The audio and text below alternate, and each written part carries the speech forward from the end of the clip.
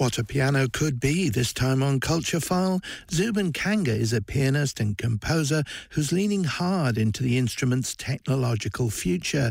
He's behind Cyborg Soloist, a 4-year-long research project at Royal Holloway, University of London, looking at what emerging technologies might mean for soloists and composers, cooking up techniques for everything from turning music into visuals or text to, in the case of a pair of gloves that Kanga demoed to Culture File recently, a way for pianists to affect the notes they've played after they've played them. So I'm Zubin Kanga. I'm a pianist, composer and technologist, and we're here at my house in Walthamstow in northeast London. So I've got my piano, which I've managed to fit. It's quite a big piano for this room. I don't know how you got that. It's a grand. I don't know how you got it through the door. No, I actually managed to measure up the door and measure up the corridor so I could fit this piano in. I've got the piano here. I've got a keyboard here set up for rehearsing a piece for a recording on at the end of the week. And I've got my computer and some speakers here to be able to work with electronics. So it's kind of my living and workspace here where I can work on the piano but also work with all these live electronics as well. You didn't mention that over here on the table there's it goes from that very nice sort of antique-y looking baby grand to the on the table here 2 black gloves which are sort of throbbing with various types of electronics. Yeah, so these are Mimu sensor gloves. So they're made by Mimu, which is a UK-based company. And they're gloves which have sensors in the fingers, flexor sensors, as well as motion sensors in the wrist. So it allows you to create and control sound through gesture. And I'll be using these in the performance in Dublin. So I'm putting on these gloves. They fit on very easily with a bit of Velcro. And so there are sensors in each of the fingers. So every joint has a sensor in them. So you can basically detect any kind of gesture that you can think of. And then you use machine learning to teach the computer program to recognize what gesture you're making. So if you're holding up particular fingers, it can recognize that.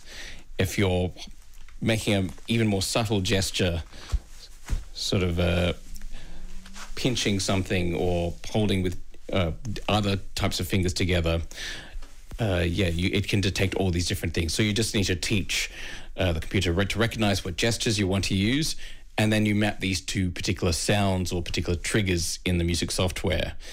The ends of your fingers are still exposed, so presumably that still touches a key in a familiar way. Yes. It does allow you to play the piano with them. And I am going to play the piano when I play this piece, Showtime by Laura Bowler. Actually, some quite complex piano passages. So yes, it does allow you to play. And I do have a lot of pieces where I play the piano and then I'm able to lift up my hands and shape the sounds through the air.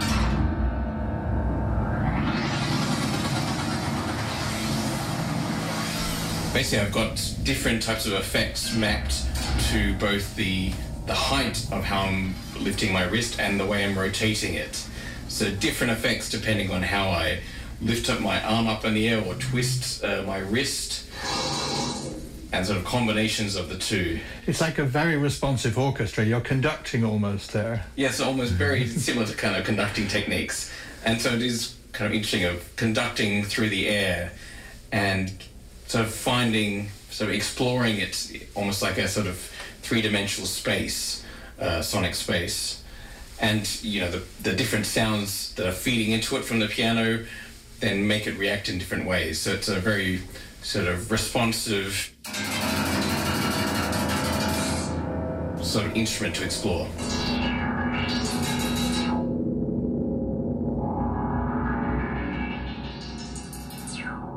I've been interested and involved with contemporary music since the beginning of my career, but around 10 years ago I realized how much you could do by expanding what you can do with the piano with other technologies. So with electronics or with video. from there, it kept on expanding out because there's more and more tools you can use, more instruments, more gadgets. And then a few years ago, I got a grant for a project called Cyborg Soloist, which is a current project. Out of that, I have a whole lot of industry partners, a whole lot of researchers working with me as well, and a whole lot of leading composers from around the world. And together we're creating these new works which really push the boundaries of what you can do between a live performer with all these different types of new gadgets and tools and software. There's a lot of freight with the word cyborg. What attracts you to that word? Well, I really was interested in the idea that it's not just about something that's purely electronic or purely about showcasing what the computer can do. It's really about keeping the performer and the liveness at the center of the project, and about extending the body. A lot of that is about a lot of these gadgets, including these gloves, are about extending the body as well as the instrument. So I'm really interested in that. And there are a whole lot of other ideas about the cyborg. There are things around the way it's used in popular culture, as well as a lot of sort of other literature about the way we think about cyborgs and the body. There's a kind of slightly macabre sense that the word cyborg never quite loses. Perhaps. I'm not sure. For me, obviously, not you. Yeah, for me, there's not really a macabre word. I think it's really about thinking about the future of what we can do with our bodies and what the future musician is going to look like. And a lot of these gadgets are really looking at, instruments of the future, instruments that hopefully will eventually become as standard and as easy to use as any other acoustic instrument.